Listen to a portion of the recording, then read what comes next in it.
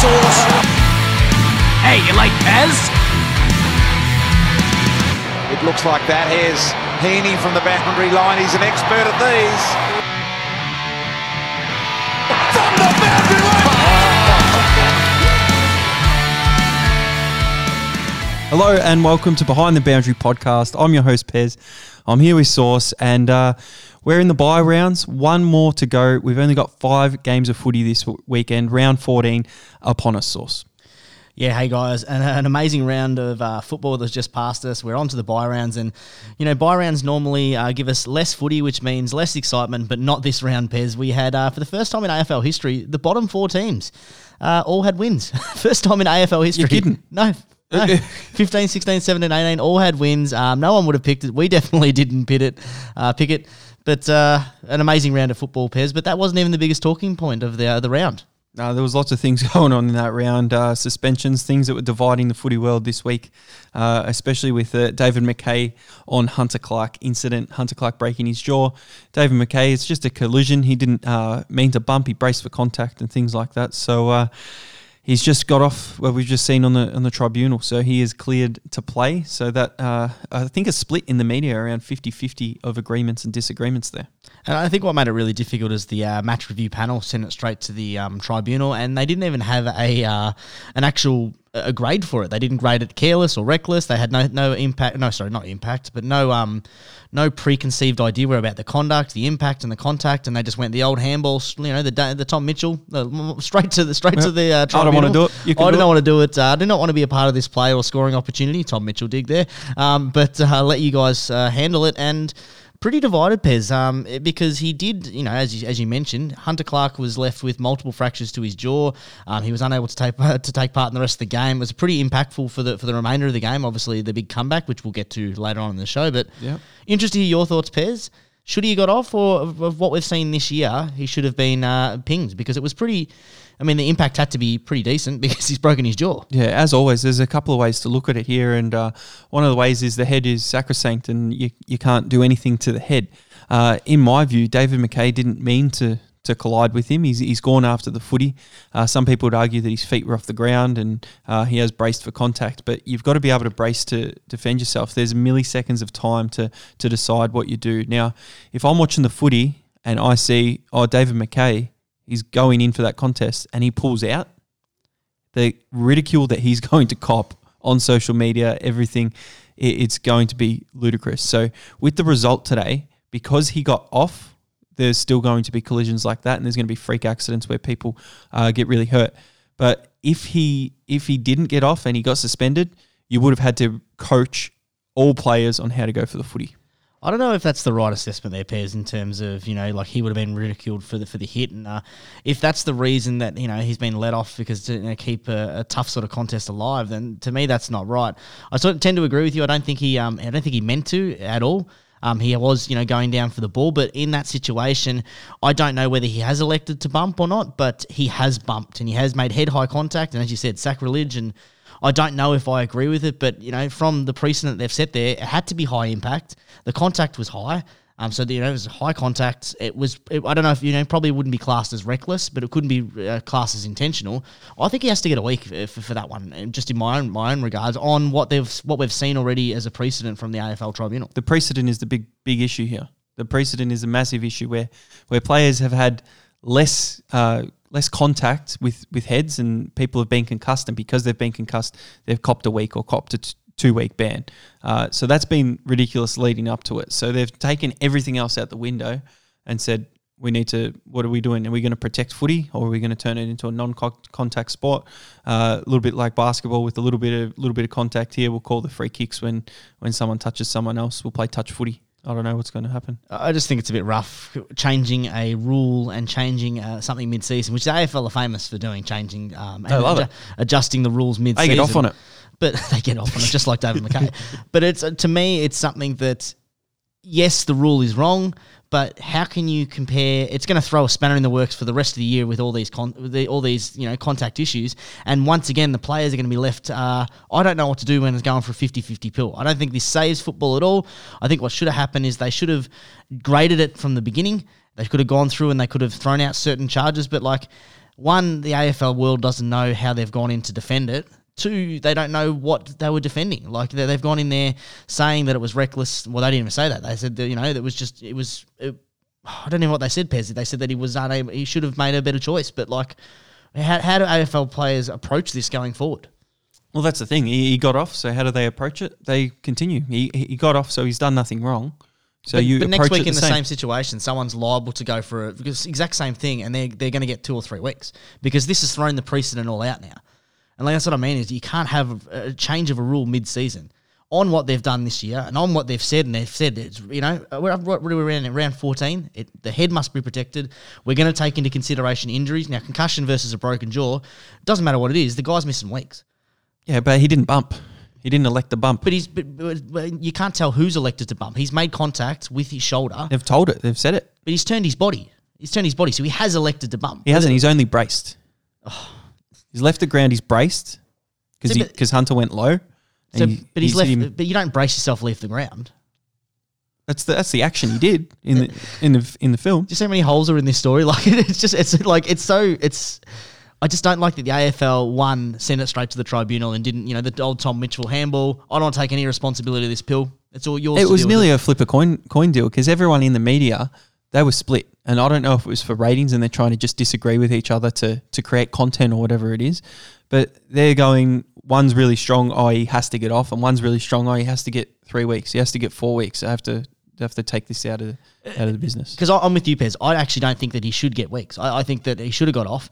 But to me, I just don't know where it puts our game. It puts our game in a disarray a little bit because on the precedent that they've built up and they've raved on all year about, they've literally moved the goalpost halfway through the season. Now, they're like, if you look, if Patrick Dangerfield's won earlier in the year or Ollie Wines the night before had been done after this, are the results different? Are the results changed? Like, it just, to me, I don't know how you can move the goalpost mid-season. No, they're going to back it up because Dangerfield's incident, he chose to bump earlier in the season. He chose to bump. But there's the same thing. He used the same argument that he braced himself, right? So he said he braced himself. McKay said he braced himself. They're calling one person a liar. No, well, Dangerfield, you could see when he's gone in, he's actually gone to the bump thing and then he's said he's braced himself, but he's actually bumped in that scenario. Yeah, I just don't agree with the argument of him bracing himself this time. I think he's elected to bump. Well, I see it was either flip a coin, do whatever you need to do, but there's still going to be that grey area around it. I do not know how they fix it. They've got to protect the head. Do they put the Caleb Daniel rule in maybe? I don't know. Well, everyone wears a helmet. Everyone wears a helmet. Or just everyone learns how to kick the footy. It becomes an elite kick. Elite kicks it and there's no contest because the ball doesn't touch the floor. Wear a helmet. Make some junior clubs have done that, and every junior has to wear a helmet. So if you're going to do that, you want to protect the head like that. Do that. Like Paddy McCartan, how many concussions did he have? He came back with a helmet, and then as soon as he could, he just took the helmet off. He should have just kept it on. But so what? For this, because this one's not a concussion, the penalty, like the rules change. Like that's just what it is, because they've been penalising the result all year, not the action. Because they're saying, like a couple of the ones, they're like, he didn't mean to do it. It has been low impact, or this. And now because it's not a concussion, they've changed the rules because it's just a broken jaw. That's because he didn't elect the bump. He'd be eating out of a straw for a week. Probably longer. He didn't elect the bump. That's what it comes down to, Sauce. So if he had elected to bump and the jaw was broken and everything, it would have been a worse penalty than the others. But because all the other players previously had chosen to make contact using a bump and the head had accidentally hit the shoulder or had a bit of whiplash and got concussed, that's because of the choice to choose to bump, where David McKay was choosing to go for the footy. He still turned his body, though. You can still go for the footy like this. 2 hands down. I realise it's a podcast and I've just done the example there, but I don't know, Pez. We're not going to agree on this one, I don't think. But let's turn to one thing that we can agree, though, Pez. Friday night, one of the games of the season, an absolute shootout. Port Adelaide taking on my Cats, and the Cats, in a pretty impressive performance in that fourth quarter, come out victors by 21 points. Yeah, thank you, Jeremy Cameron. I guess it was because he put him on his back and pretty much took him. They were dominating in the midfield there. Port Adelaide, how do you really go about them? Haven't beaten anyone really this season. All the top contenders, They just get done. They get pantsed. They were in the game. They were leading in that second quarter, Source. They came back and took the lead. They were leading by about 10 points at the start of that fourth quarter, and then Geelong just went bang, comfortable 21-point win, and where to go to from here for Port Adelaide. They stay fifth on the ladder. They've got to get a top 4 position. We were talking about definitely top 2, but they've lost against who? They've lost against Geelong, Brisbane, the Bulldogs, Brisbane. So 3 teams above them. They're not going too well, and 2 of them in Port Adelaide, which is is critical for them, because you can sort of excuse if they came down to Geelong and they lost by 21 points, or if they went when they went up to Brisbane they got pantsed up in Brisbane. But it's one of those things where you're playing at your home ground. You got to protect your home ground. You got to protect your home ground, and it was good to see that the Port Adelaide forwards were firing. Charlie Dixon had 4, and Connor Rozee had 4 in the first quarter. And you only ended up with 5 for the game, but it's their midfield, Pez. Like, their midfield has got to be better. They've got to be better at protecting the ball and implementing a game plan that allows them to put their, they've got an amazing forward line. They've got so many different scoring weapons there. They've got Georgialis, you've got Fantasia when he's up and running, you got old mate Todd Marshall, you've got so many opportunities to score. They've got to get better delivery into that forward line, and they're just not doing it. Do you think it's the midfield was the issue? I've got a big issue with Port Adelaide and what their issue was. Tom Hawkins, he kicked 4 goals for. The commentators, as I spoke to you about, Source, they were going on about McKenzie towed up Hawkins last time. Remember when he kicked 0-5 that day? He kicked 4-4 on him this time. Why is he playing on a big key forward like that? Geelong's big key forwards, they kicked 9 goals between them, 9 goals for 4. And that just can't happen. Aliir, why doesn't he go to him? I know he's a good intercept defender and he's one of the best intercept marks in the competition, but he needed a bigger body on Tom Hawkins to try and contain him and do something. Trent McKenzie, he's not a key defender. No, he's not, but I do think it is the midfield of their Pez, because as you said, like, they're not getting the intercept marks, they're not putting the contest there, but if they stop the ball from getting down there to begin with, it probably doesn't happen. They don't have to worry about, who's playing on Hawkins, because the ball is being controlled by their midfield. You can say that in any game. But they had 15 more turnovers through the midfield. Their forward entries, they had 9 marks. We just looked at the lineup I just told in that forward line. They had 9 marks inside their 50. That just can't happen in this day and age where we're seeing big forwards, and they've got 3 big forwards in there. 2 of them in Todd Marshall, Dixon, and you've got also Landon's go down there. You've got who's the other guy? Todd Marshall. He's a pretty big boy. Like, they can't have 9 marks for a game of footy inside their 50 and expect to be with the best teams in the league. They've got just as a damaging forward line as Brisbane. And Brisbane have worked it out, flicked the switch. They've upped their input into the 50 with Joe Danaher there, and they're getting results. It's not good enough for me from them. I do blame their midfield, Pez. Oh, you can blame your midfield all you want. You can blame any team's midfield in a loss because, you say if the ball didn't go down the other end. But the reality is the ball did go down the other end and they didn't have the cattle there to be able to defend it. So if you've got a Trent McKenzie on a Tom Hawkins, Geelong are going to be licking their lips all day. Like, if you've got an actual key defender, like player that doesn't play, but if a Stephen May type is playing against Tom Hawkins, like what he did to him at the MCG, it's going to be near on a different result. That's how big that issue was for Port Adelaide. Yeah, it was definitely. Well, we definitely saw that last year as well, Pez. In a couple of their losses that they when they do lose, that their defense doesn't stand up against those teams, and they can't expect to be piling on 9 goals in your forward line and not stopping the others. So, yeah, interesting game of football. Speaking of interesting games of football, Pez, the first of many upsets to come for the rounds, the Hawthorn Hawks got a nice 38-point win over Sydney. Wasn't this an absolute shock?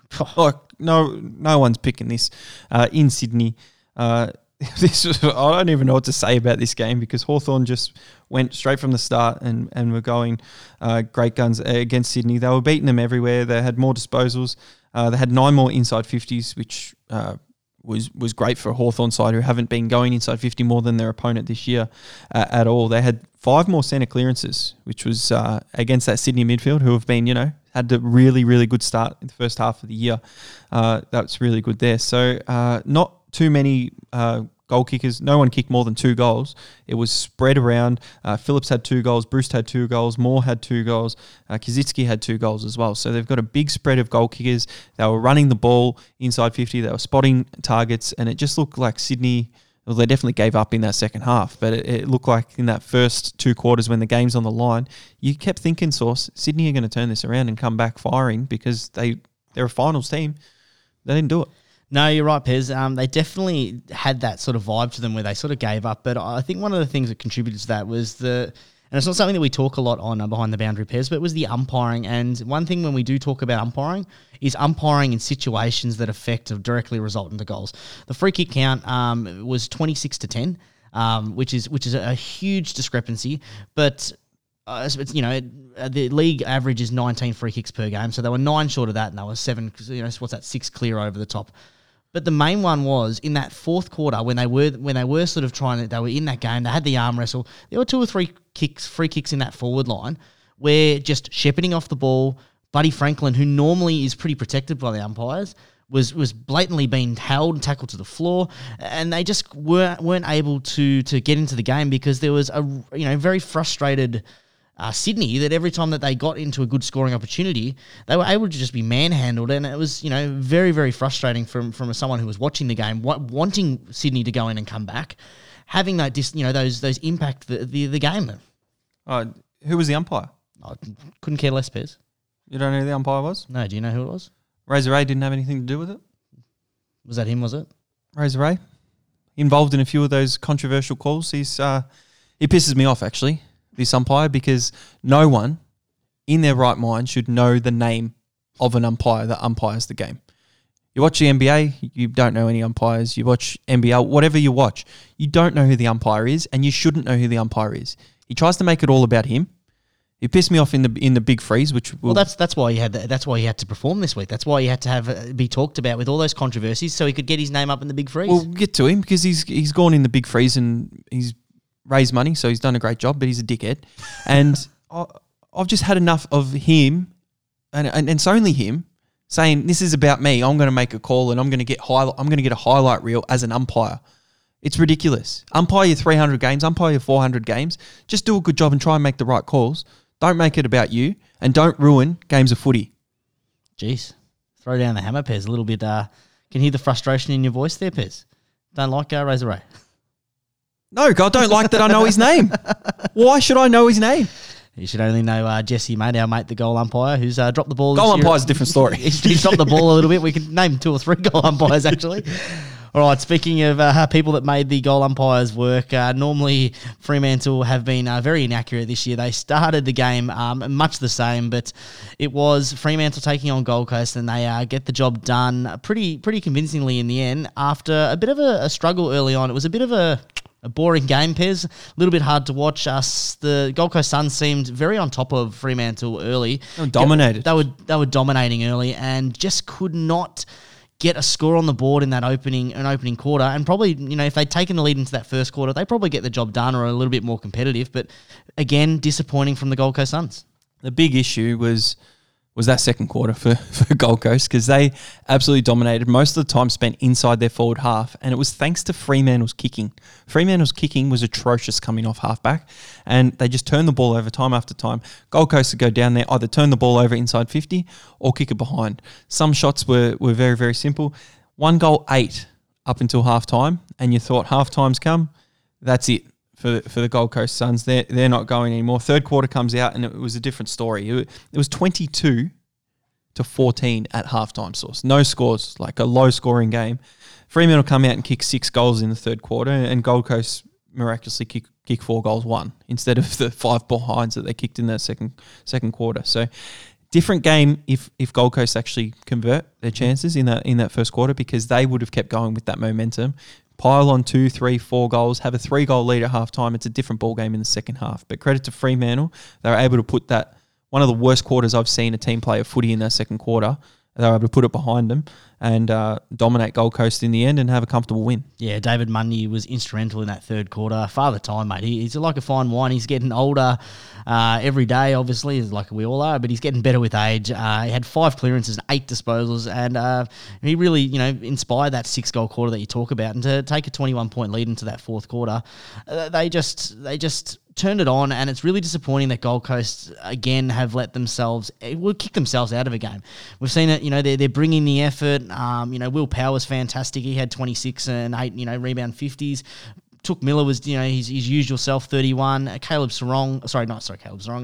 Brendan Ellis was fantastic. They got all these names, but, King was unable to convert. He was, no goals too. But if he kicks a couple of those goals, they're back in this game. Really disappointing. And Alex Pearce, really good performance. Last time we saw him on the footy field, he got injured and we thought his career might be over because he's a very injury-prone player, but he got through the game, kept King goalless as well. I was pretty impressed because Taberner wasn't playing, Nat Fyfe wasn't playing Sauce, so Fremantle get over the line was really good. Tracy up forward, he kicked 2 goals, 3, but he was super impressive. He was the target up forward. He was taking good marks, clunking it, so maybe a good find. You can't go off 1 quarter of footy and things like that. But he has been impressive in patches this year. So one to watch for the listeners upcoming. 100%, Pez. A small sample size, as you said, but what was impressive for Fremantle was just the over-possession of the ball. They always were moving the ball forward. They won the possession count, not that disposals are always an indicator of the game, but they won them by over 80 disposals, keeping control of that foot and making Gold Coast really earn any opportunities they had after they, as I said, they dominated that first half of footy. So, yeah, a bit disappointing for the Gold Coast. Fremantle make another win and keep their finals hope alive, Pez.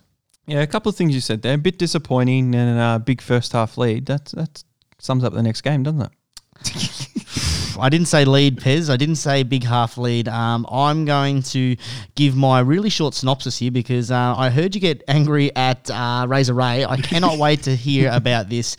This was an absolute disgrace from St Kilda. They led at one point in the third quarter by 36 points. The game was done and dusted, and they let a first-year player and Adelaide, one of the worst teams in the league, pile on 7 goals and... they scored 6 points for the second half of football. It was pretty disgusting, Pez. It's no good. We were 8 goals 6 when they kicked that first goal in the third quarter, Sauce, and then 6 behinds for the rest of the game. So 1 goal 6 in that second half for St Kilda was not too good. They started off 4 goals 3, didn't take the opportunities, but it was 27-0. And the commentators, all they could say is, will they keep a team to 0 points for a whole half? It ended up being a 5-goal lead at halftime. 36-point lead, as you said, when Brad Crouch kicked that goal in the third quarter. But I don't even know what happened. Sitting there on the couch, watching the footy up in Cairns, which isn't a great watch because it's got a lot of dew on the ground and it was a really poor game of footy. You're not going to blame the weather, though. Probably just blame the two teams. And Adelaide to kick 7 goals in a row. They kicked 7-6 themselves. Phil Thorpe, the free kick was probably controversial, Sauce. The second last goal he kicked on the line. We don't know what that free kick was for, and neither do the commentators. But he got the free kick, kicked the goal, and they still had to kick another one to win the game. From the top of the goal square, I don't know how he got the ball, kicked it over his head. The ball lands in the goal square with 15 players around the footy, Sauce. I don't know how no one even ran for the ball and tried to touch it through. So they got the thing. Hopefully it puts a stick up St Kilda to say, let's review this and see what's actually gone wrong and what's happening. And I know they've got a lot of players on the injury list, but to be 36 points up against the Adelaide Crows team, you're not playing against Richmond. You're not playing against one of the top teams. You're playing against Adelaide, 36 points up. You're at Cairns. It's dewy. There's no free-flowing footy. You can lock it down. You can do whatever. They just didn't do it. They didn't take care of business, and they've given up leads, 36-point leads to be exact, over the last couple of seasons. So it is very concerning for St Kilda Footy Club. Well, it's not even concerning just this result, Pez. Obviously, it's really concerning when a team gives up a massive lead and you have a big comeback. For me, it's unacceptable. Is the expectations that we had for St Kilda and what they're actually displayed on the film on the field? They've won 19 quarters this year. I think about that. A team that finished in, 2 wins away from a grand final, 1 win away from a grand final, realistically, or from playing off for a grand final. 19 quarters this year they've won. North's won 17. It's. I know that they've had a lot of injuries, but it's extremely unacceptable. What's gone wrong from last year? And the expectations, people had them top 4. We both had them in the top 8. They were up and they had a fast brand of football last year. They were exciting to watch. They were, they haven't changed anything. They're just terrible users of the football all the time, and the decision making. And it's not the first time they've thrown away a decent sort of lead this season. They've got too many passengers. They've got so many players who either don't have a role or don't know what they're doing. Their entry inside forward 50 is atrocious. They're going mostly after Jack Higgins, who's marking it on his chest from 40 out. Wasn't able to convert on the weekend, but Max King, you feel like he's not getting used. He needs to get on his bike, get up the ground, get involved in the game. Like he didn't touch the footy in the first quarter until the end at the siren when he got the mark and the kick for goal. But he's not doing enough. I know he's only 20 years old, Source, just nearly 21 years old. So he's got a bit of time to develop. But the pressure that's coming on him now because of what this team has done in the past and what they're doing is not good for him and his state, his goal kicking, all of that stuff. And no Tim Membry on the weekend, no Seb Ross, no Rowan Marshall, but there's no excuse when you're 36 points up, because you were 36 points up without all those players. So you insert those players, you might not be 36 points up. You don't know what's going to happen. But just for Saints fans everywhere, I'm on all the media pages on the socials, and every single week it's the same bullshit where they're going on and they're blaming all the players and they're having goes at this, having go at that. Like, what are you meant to do? You can't do anything about it. Like the players just have to continue to work hard, and it's the same message every week from the coach. But you'd think after a 75-point loss to Essendon earlier in the season, that would have put fire up their ass, but it hasn't. Okay, so is this the week where they drop all the players? Like they've been talking about it for weeks now, and then they're continually using they're continually using injuries as a bit of an excuse, but I know that they were out without Seb Ross, who decided to go home to help out with his twins. Controversial there, a little bit controversial depending on which side of the fence you sit on. It was an unideal situation for the AFL to and for St Kilda to be put in that situation, not knowing where they were going to be playing up until a couple of days beforehand. The fly in fly out aspect of things, but as you said, Pez, you're 36 points up, third quarter. Worst case scenario, in that you still win that by by a goal. Worst case scenario, yeah, you should not lose that ever, especially against a team that you've held goalless till the 16 minutes of the second quarter. And it wasn't that they were missed opportunities; they were held almost scoreless up until that point. And it's just St Kilda need to have something done. They're having an internal review. They're looking at doing an internal review. Jared Ruffhead was on Footy 3 AFL 360 during the week, and he was talking about that. And they're going to be part of this big review, but something needs to change, and it's interesting because next year for St Kilda fans, I know we're looking ahead now, where are they? Where the hell is St Kilda, this team that invested heavily in this year to put themselves in finals contention? Where the hell are they? Their bottom six is not up to it. Bottom six? They don't have superstars like other clubs do. You got Jack Steele as your best player, who's he's a great player. He's not a superstar Brownlow medal contender type player. You've got these players coming in, and no fault of their own. Jack Loney, he should never play AFL again. And not just because of the weekend. It's the same crap for 3 years. He's a really good VFL player, Source. He's small in stature. He can't contest. He's got good pressure sometimes. But when we kick the ball, it's not his fault, because St Kilda kicked the ball to him up the line to a high marking contest about 5 times a game. And you can't be doing that because he's not going to win those contests. He needs to be at the feet and doing those things. But you've got players like Higgins and Billings who are up there as well, who are those small type forwards. Like, our forward structure is just no good at the moment. You've got some young players there that are going all right. Long was really fumbling on the weekend, but Dunstan as well. He's had a couple of gigs on Cunnington and then Sloane on the weekend. He had 26 disposals, 10 tackles, but I don't think he's up to AFL standard either. I think he's a VFL player. He gets 42 and kicks 2 in the VFL and comes into the AFL and butchers the ball. So there's a few things where the coaches or whatever, we need to make those list changes where we don't want, if we've got injuries, we don't want these players in. We want some younger players in to try and develop them, because these players here, they're not going to be in our next premiership side. They're not going to help us do anything. They're going to help us maybe compete in a couple of matches in round 13, round 14 of a season. What does it mean? Doesn't mean anything.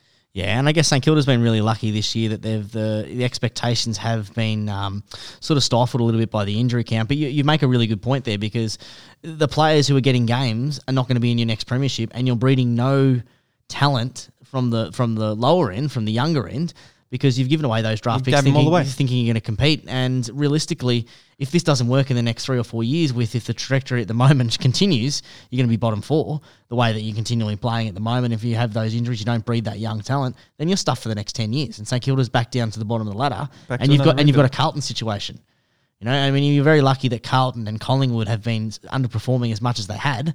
And, you know, you've got those injuries to sort of hide it. But really, really disappointing from St Kilda. And I'm sorry that we spent so much time on it, Pez. I know that's hard for you. Not sorry to me. I'm sorry to the listeners. I did check on the weekend for you. I messaged you saying, "Are you right, mate? You're alive?" Because I hadn't heard from you after the Saturday night. And I thought, I better just check in on you. But that was not a good time. No, but I knew that something would have got you going on that Sunday. And that was an absolute cracking game from your favourite team, Pez. You could be your second team. They're actually performing about the same as St Kilda. When they're playing Tasmania, how good are they? How good are they? 28 points up at 3/4 time, and they could be my favourite team because they've given up a big lead. They've given up a big lead. We talk about North Melbourne playing GWS Giants, and as Pez said, they took a 28-point lead, very unprecedented for them going into a last quarter.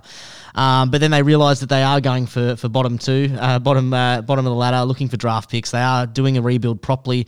They were fantastic up until then, and then Toby Green went into the middle, Pez, and what an absolute legend he is. He won the ball. GWS probably should have won this game in the end, but absolute fantastic finish to escape with a draw, and GWS keep their finals hopes barely alive, and North Melbourne keep their bottom of the ladder finish alive.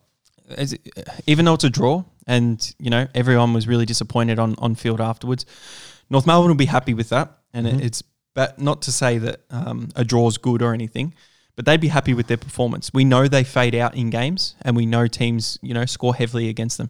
So to give up a 28-point lead is not good. But as Jack Siebel said on the field, they've been through it before, those senior players. Now those younger players have gone through it. They'll learn from that, okay? And they'll continue to go. You look at the GWS side, there's not many positives out of that. No. To be able to be 28 points down against the worst side of the last 20 years, the worst list of the last 20 years, that's unacceptable. If you were they were on a streak, yeah? They were going good. They'd won, 5 out of the last 6 or something like that. They're looking good. And they were looking at actually competing for finals, and Leanne Cameron is going to save his job. And then they go and they perform like that, do that. What, they just flick a switch like Richmond do, and they're not Richmond. They haven't got that much talent. They don't have the pedigree. They can't just flick the switch and go, all right, we're going to play for 15 minutes and we're going to win the game. They drew. If they had got over the line and won, it might not have been the best thing for them, Source, because they do need to learn from this. A loss would have been much better, but it's just disappointing for the Giants fans. We say this all the time with the Giants, Pez. We say that the talent, we say that it would have been better. This was a good loss for them because now they'll go back and think about it. This was disgusting for them. Like the only person that showed up was Nick Haynes and Josh Kelly was gallant in a lot of his efforts, getting a whole lot of the pill, but he was in no way a game match winner. This is where you needed Taranto to display the form he's ever been the last month. There were players there that really just were disappointing. So Tim Taranto was one of them. Hopper was disappointing. Whitfield basically got shut out of the game. And these are the players. And again, the talent on them, it just oozes talent. It's disappointing that they've come. It's actually not even disappointing anymore, Pez. It's standard for GWS to underperform with all the talent they've got there and give away a valuable 2 points. That's probably going to cost them in the end, because we know that when they get to September, they can be damaging, and they've got the list there to do it.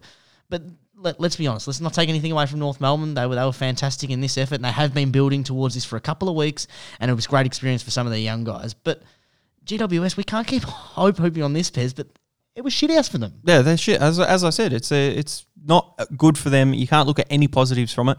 Aren't North Melbourne lucky they got Todd Goldstein still, because he's still an absolute star and around the ground. I think he plays better when he's in Tasmania, to be honest. He's played some really big games in Tasmania against some other big ruckmans. So, well done to North. I think North fans is it still going to be disappointed with the draw. Of course, you're still going to be disappointed. Yeah, I was watching it with my old man, and he was really disappointed because they had a nice lead, and as you said, they were inexperienced, they were young, and they made the mistakes you expect a team to do in that situation. So it's frustrating for them because they had a rough 2 years. 3 years and 4 years. They might keep going, but we'll go from there. The next game was my favourite game of the round. Source. We had West Coast take on Richmond, And right down to the last couple of minutes, West Coast able to steal it at the end. You didn't think it was going to happen, did you? No, you really didn't. You thought when Richmond sort of jumped ahead in that fourth quarter, you thought it was pretty much done and dusted, and you thought that Richmond were going to do Richmond things similar to what they did to Essendon in that last quarter a couple of weeks ago for the Dreamtime game where they dismantled them. But West Coast were, they had their backs to the wall. They had a couple of nice ins. Elliot Yeo was fantastic in that last Beast. in that last quarter. He had 10 disposals, 7 clearances, and 8 inside 50s for the quarter, which really propelled them into a spot to win it. And round the body, the banana, Kennedy. What a kick. What a celebration. And some amazing images coming out of there. Liam Ryan, his celebration for Kennedy's goal was second to none. And his pickup in that last quarter to get the ball down there, oh my God, is he great to watch. Even when he's not kicking the ball, like kicking goals, when he's not marking up high. It's just beautiful. He's an elite user of the footy. And that pickup, unbelievable. It's a disappointing kick. Only went 14.5 metres, Sauce, on the measuring tape. Hey, don't talk to me about kicks not being going the journey, mate. They're talking about 4 points going the wrong place.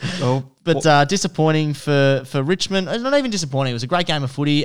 They should have, done what Richmond do. That premiership pedigree where they just get the job done. But a brave effort from West Coast in front of the SBS crowd, and they need to make sure they bank those wins because could have been panic stations if they went 2 in a row at West Coast losing. No, I think it was. I think it was a very important game for Richmond to actually hold on and win there because they find themselves a game and percentage outside of the top 4. You'd want to win. We know they're probably one of the teams that can win it outside the top 4, Sauce, but you'd want to get into the top 4 in the first place. So a player that really impresses me and impresses me all the time for West Coast, I don't know where they find these guys. Tom Barrass. His intercept marking and just his one-on-one defence is just elite. And I'm thinking to myself, why can't my club pick up guys like this? Pick up him, pick up a forward that can snag goals and kick goals like Cozzy Pickett. Why can't other teams just go and do this? West Coast seem to find it. They've got Jack Darling, who's been down on form over the past couple of weeks, Sauce. I think he's one of the best contested marks in the comp. You got Josh Kennedy, who people are saying, he's too old, he's going to retire. Look what he's come out and done on the weekend. You've got Oscar Allen, who goes forward and plays back. He's a young forward. They've got a really good midfield. If they get their injuries right as well and they can win a few more games, they're dangerous. Especially with a home ground like SBS Stadium. They've got the pedigree of the premiership experience. They snagged one probably ahead of the timeline that they were probably projected. And Pez, you're right. They're not an old team. They seem to keep finding guys to slot into to just do the right things, do the club thing, and they just get the job done. I had my doubts about them this year, but Pez, big win for West Coast for them. Let's not take anything away from West Coast coming from behind again and snagging a really important victory for the club. Massive win for West Coast. They a couple of games clear from Fremantle in that 9th position now, so it would be very disappointing if they collapsed and didn't make finals this year. So we should see West Coast in there. They should now fight for at least 5th or 6th to at least get one of those home finals and get that massive crowd over there. It's great to watch footy over there, isn't it? On the TV. I'd love to go to that stadium pretty soon if we have again with this COVID crap. As long as it's not grand final day, Pez. Let's keep that in Melbourne. But you're right, it's an absolute spectacle, that ground. Speaking of absolute spectacles, we had the big freeze on the Queen's birthday. Done a little different this year, raised a lot of money, and it was still fantastic. But the big story from the day is Collingwood.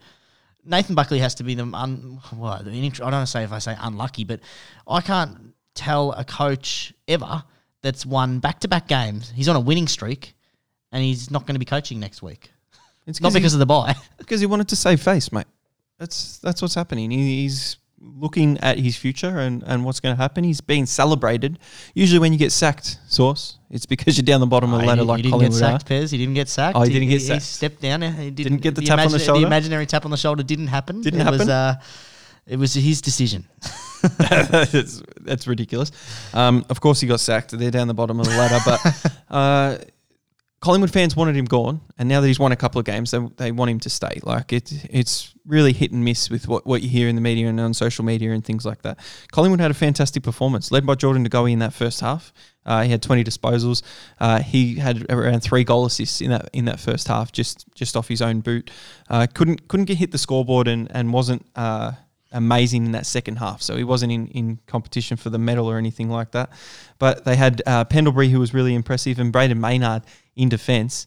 Some days he kicks, some days he can't. And this day he could. He had 26 kicks. He's rough as guts. He goes hard at the footy, and he took some really good marks as well, and defensive marks that stopped Melbourne's run. Yeah, interesting game for Melbourne fans as well watching this. They couldn't do anything right, Pez, and it's hard coming up against a team that you should beat. You've been touted the best team in the league, premiership favourites, sports best paid out on you. You were impressive against Richmond, and then you come up in really disappointing fashion against a Collingwood side that realistically they're not playing for anything, Pez. This would have been a really big test for Melbourne, and once again, big stage, big expectation, they disappoint. It was only last week, Pez, that we said we had to believe in them. And what happens this week? They throw away an absolutely pretty putrid performance. And The two games they've lost, Adelaide and Collingwood. It's disgusting, Pez. And I got an interesting text during the week about some of the actual players that they have. They're just uninspiring. Oliver was basically no impact in the game. He was a person who gets a hell of a lot of the ball when they're winning.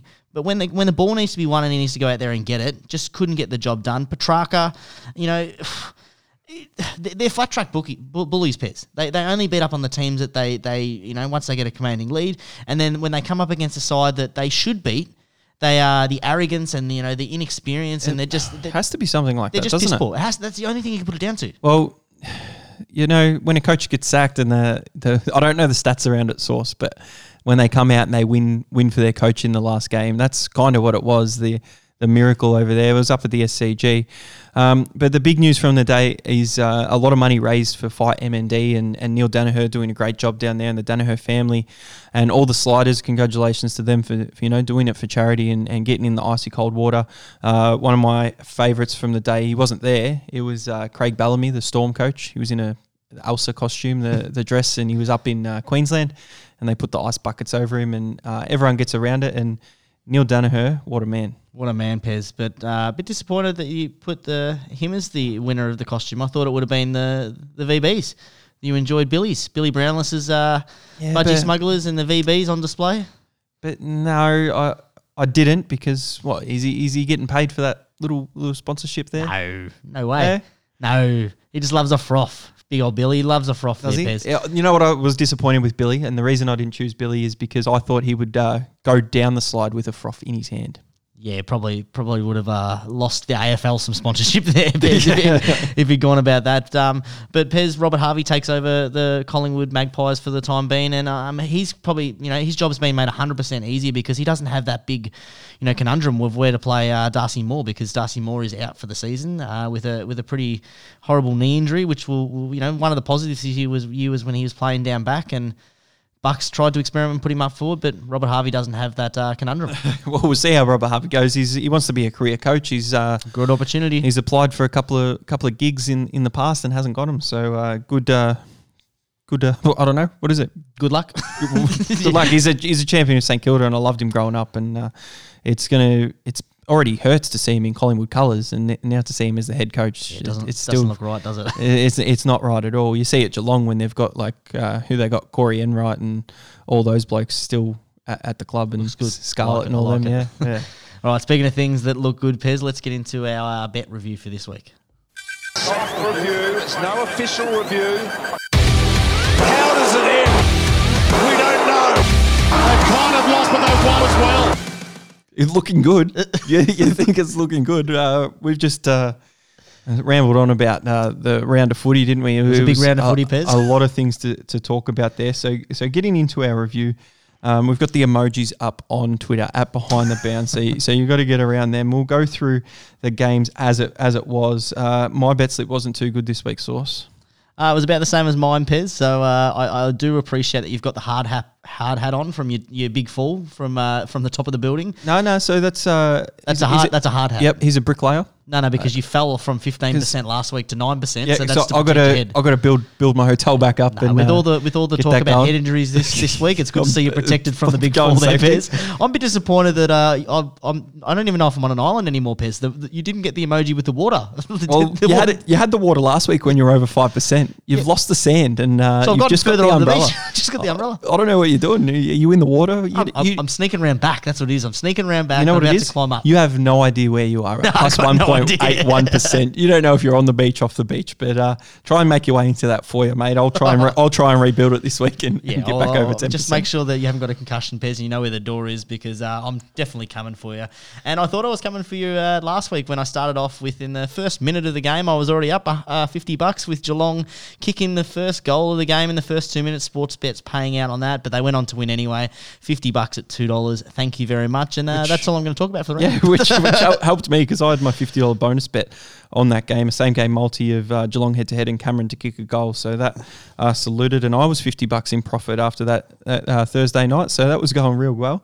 Until the next day, my first original bet, Chad Warner was laid out, so he didn't get in the side. So my bet was void, and I decided to put on a cheeky live bet with Sydney minus 29.5, and we know that Hawthorn won by 38 points, so that didn't work out very well, and the overs went under, so no bonus bet or anything from that for me. No, a bit disappointing for you, Pez. I went into the Sydney Hawthorn game and thought it was looking pretty good. Lost in the first quarter when Sydney went down and continued to lose for the rest of the game.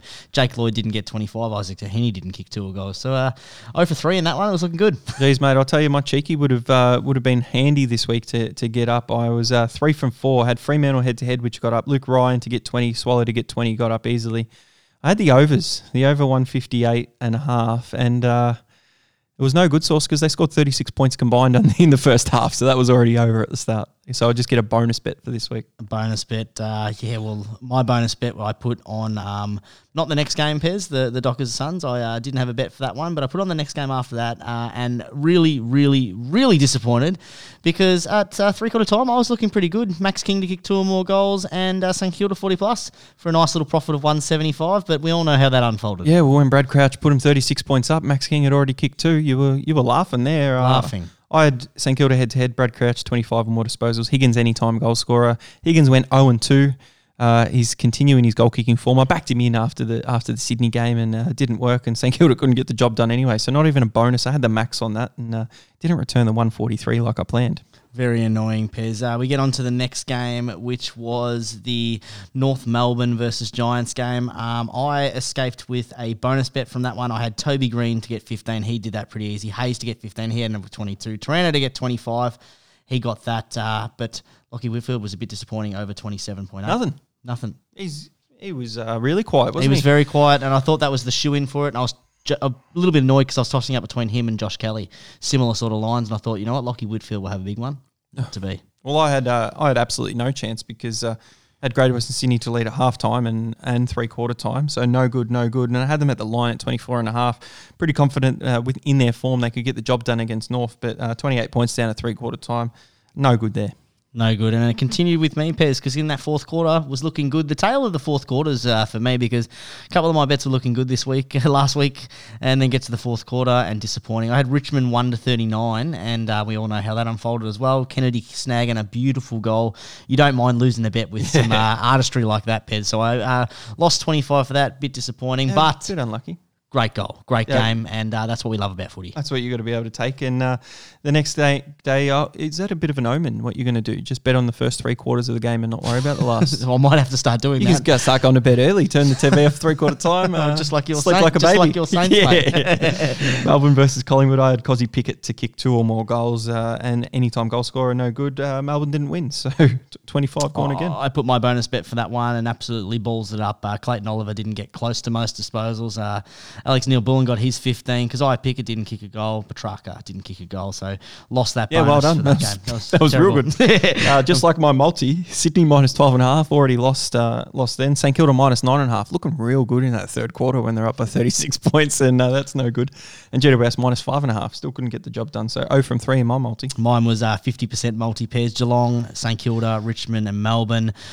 St Kilda and Melbourne, the two teams that I thought were probably the guarantees of them, let me down. So the Richmond game, didn't or the win Richmond either. was 50-50 that one. So what were you? 1 for 4 there? Yeah, one for 4, yeah.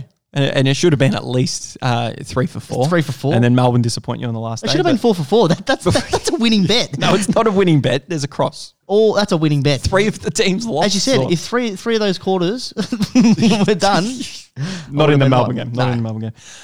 So for the season, or for the round source, I staked 160. Only returned $50. So a poor round there, minus 68.75. I can't say the same for a poor season because I staked $2,435, returned $2,671.95 for a return on investment 9.73%, dropped under the 10% for the first time in months. first time in months, Pez. That's heartbreaking for you. I staked 175 for the round, thanks to a live bet that was a waste of time.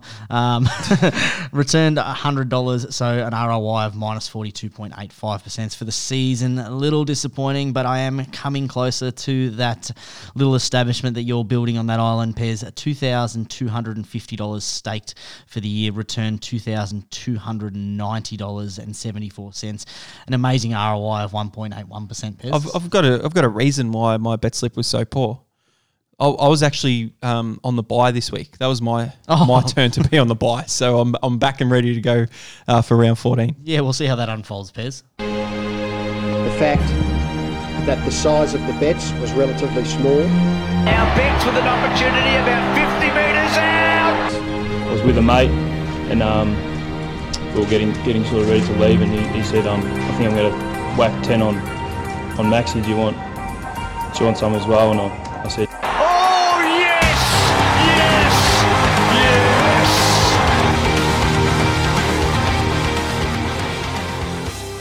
Big call there, Pez, coming into the round, looking for something special, but something that we can guarantee is the sports, or not just the sports bet, but the specials for the round. Cyril takes a special and goes bang. Before I get into the specials, Finster didn't come on last week. He should have come on this week as well. But if you have a look at my beer fridge there, I've got a little magnet on it. Jimmy Brings. You heard about this company? No.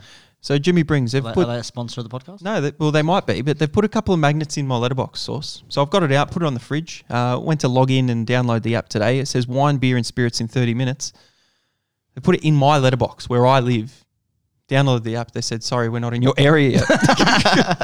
Nothing special about that, Pez. It's like points bet a bit.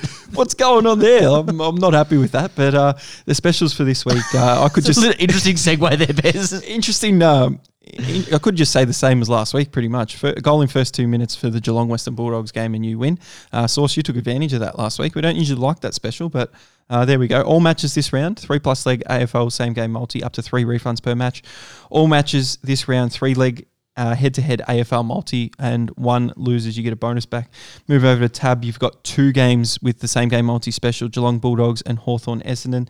You've also got the head-to-head special, the same as sports bet there. Head over to lads, you've got the $2 lines for Geelong versus Western Bulldogs. Neds have the Geelong versus Western Bulldogs same game multi, and we don't need to speak about points bet, so there you go. There we go, Pez. Get into the blockbuster this Friday night. There'll be 7,000 people at this game, Pez. More than a North Melbourne game. So Geelong taking on Western Bulldogs.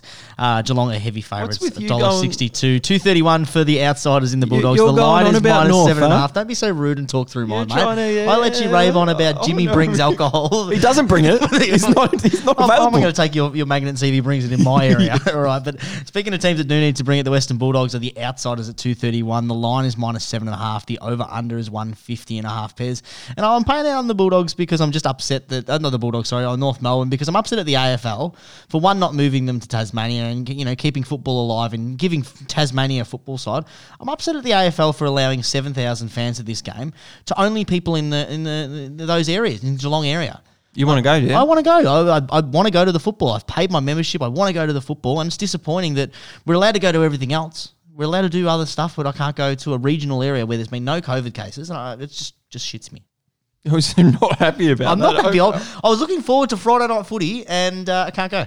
Well, hopefully your bet slip's a little bit better than your attitude at the moment. But I think Geelong can get the chocolates just because it's down at GMHBA. It'll be interesting with only 7,000 people there. The Dogs haven't been too impressive in recent weeks in terms of their performance. So Geelong, I think Jeremy Cameron has been inserted and changed that team profusely. Cameron Guthrie comes back in this week. Dangerfield, a game under his belt last week as well. They had an interesting travel schedule last week when they were sleeping in the bright lights. Sleeping in the bright lights. Jeremy Cameron was sleeping under one of those card tables, and the boys had to wake him up a couple of hours before. It's grouse, isn't it? Just there, ready to go. But into $1.62. What I've done, sources, I'll put a same game multi on over at Ned's, so I get the special if 2 win and 1 loses.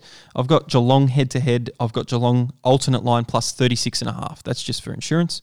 And then Geelong at the line at $2 minus 7.5 by itself. So it's minus 7.5 by itself. This multi that I've got is $2 as well. So still the same price, but I've put those 2 other legs in because if Geelong win but don't win by 7.5, I get the bonus bet back. It's a good little thinking there, Pez. And you've got 10 cents up on a guaranteed 7.5 line. So that's pretty decent. I've gone with a 3-leg same game multi. I agree with you, Pez. I think that line is a great little line of 7.5, especially in Geelong.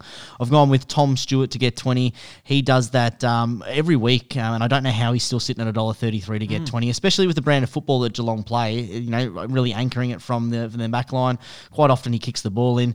Jump on him, and I've gone anytime goal scorer Tom Hawkins, $1.12 for him to kick a goal, which is incredible odds now that most people are sitting at $1 to kick a goal, and there's 22 blokes sitting at $1 most weeks. So $1.12 is good little value just to bump it up. $2.70, and I've whacked 25 on that one, Pez. Well, good luck with that. What milestone do you reckon Lockie Hunter's playing?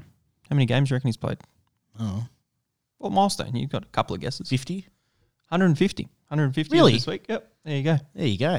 We get into the next game, Gold Coast versus Port Adelaide. Yeah, we do. Gold Coast. A couple more of those pearlers for you. There we go. Gold Coast versus Port Adelaide. This one has the Suns as outsiders, $2.84. Port Adelaide after a disappointing home game last week, $1.43. The line is 14.5, favouring the Power. The over-under is 154.5, Pez. What are you doing with this one? Yeah, well, this one's a bit interesting. You've got Sam Collins, who's coming back into the side, and Sam Day, so that's big for Gold Coast. Lionheart and Lysette come back in for Port Adelaide with Woodcock and I was just going to say Boner, but Woodcock and Boner out. So there you go, 2 omissions there. Todd Marshall is injured, which is not very good. I've just gone to 50 straight up on this source with the Port Adelaide Suns in Queensland at Metricon, minus 14.5. I think the line's a little bit too low. I would have had it around 18.5, 19.5. So I've just whacked the max on that, thinking that they'll beat up on a poorer side. Yeah, I tend to agree. I think the line here in this one, 14.5, is very enticing. I've gone with a 3-leg same game multi.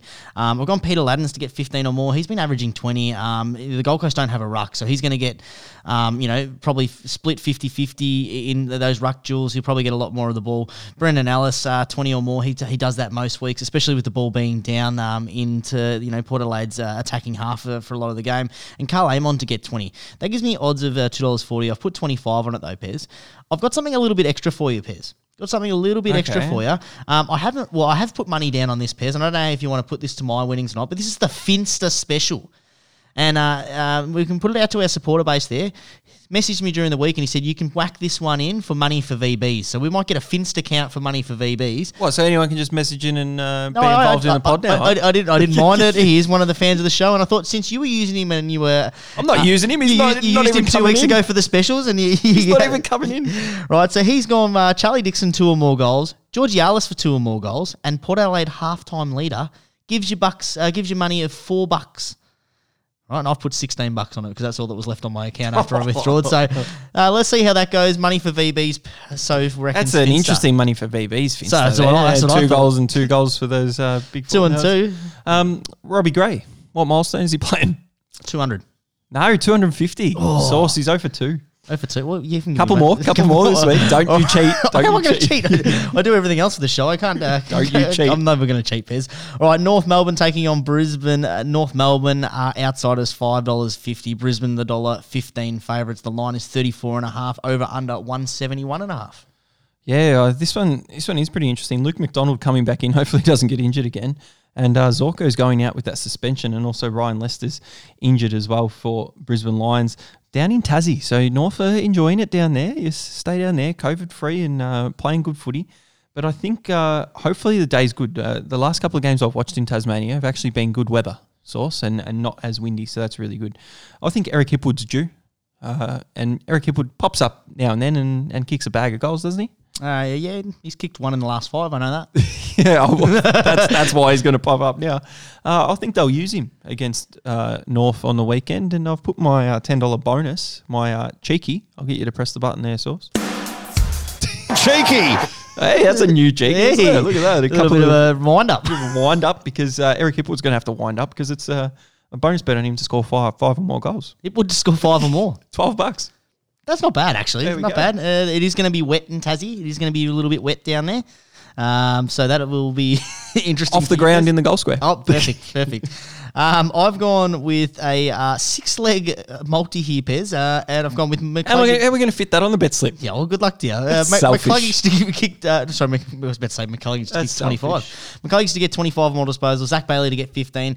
And then over the last 5 weeks, all of these blokes have goaled in the last 5 games. So Hipwood, Cameron, Danaher, and Bailey all to score a goal. That gives me odds of $3.60, and I've put 15 on that one. Yeah, good luck getting Hipwood to score a goal.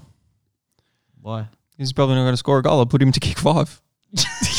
He's going to go no. Yeah. Where's my milestone quiz for that one? No milestone quiz. Where's my quiz for that one? Okay. How many? What game does this make North at Bloodstone Arena? How many? Oh, I actually looked that up earlier today Did because you? I was looking at that.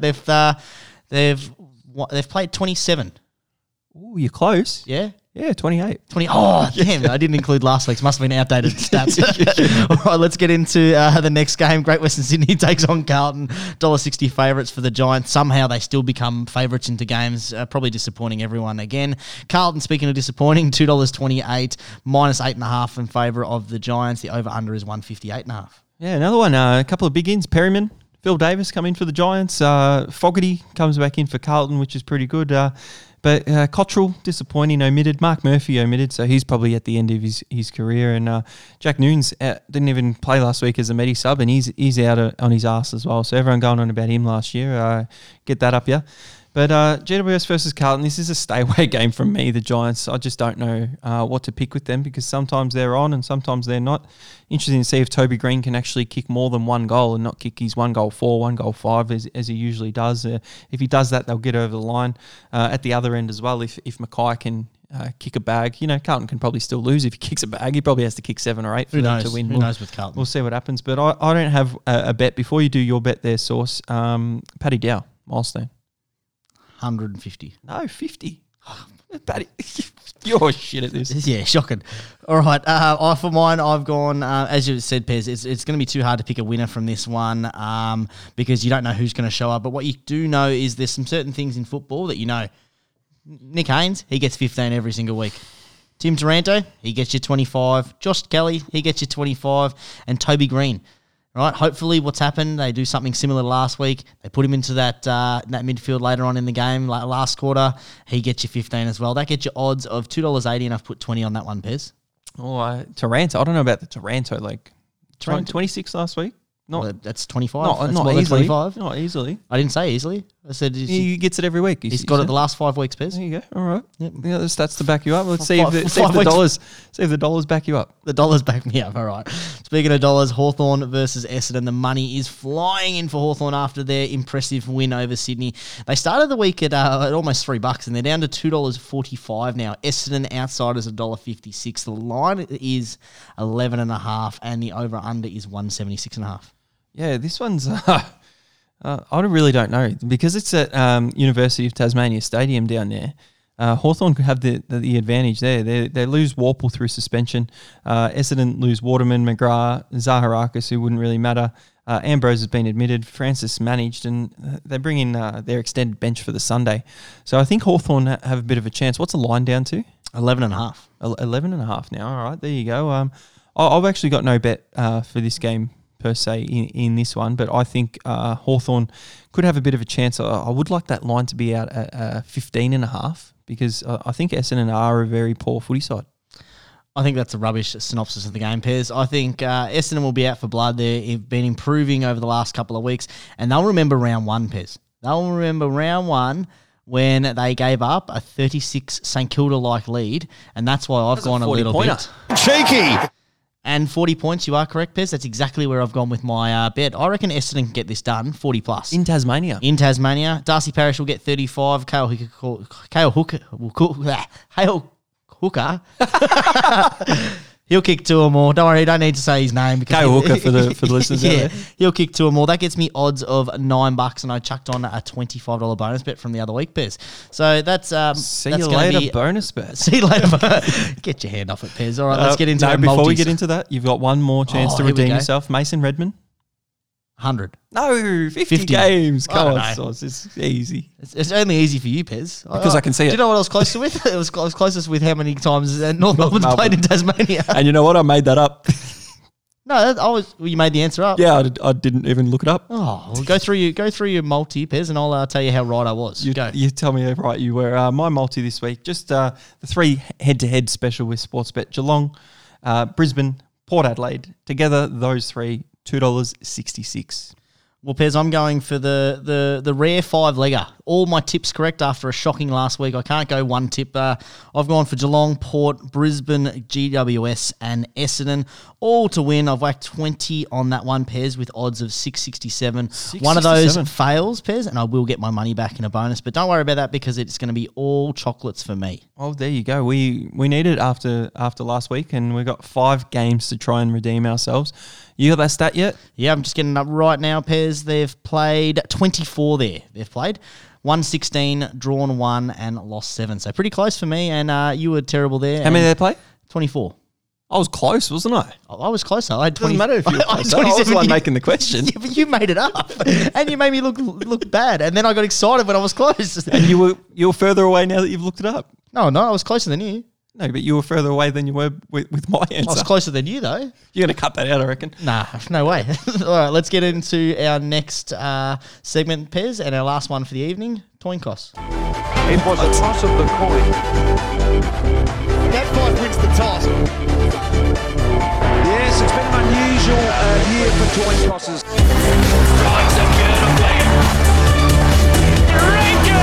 Big time again! Yeah, I'm not saying anything, Pez, because I stuffed up the intro, so I'm handballing it over to you. I don't know what you do. You're tired, Sauce. You need to go to bed, I I'm reckon. a little bit tired. It's been a big week. No, 9:30 on a Thursday night. Extremely busy. Get to bed. 5 games to go through in the coin toss, Sauce, and you usually say the lines. I do. I can continue to do that. Can if you want, can Pez. you do that, or do you want me to take over? Well, I can do it, Pez. All right. So the first one is Geelong, the doggies, minus 7.5 in favour of the Cats. Yeah, you got to go with the bet there. The Cats. Yep, me too. Gold Coast, Port Adelaide, minus 14.5 in Same thing. The bet. Okay. Port Adelaide. Yep.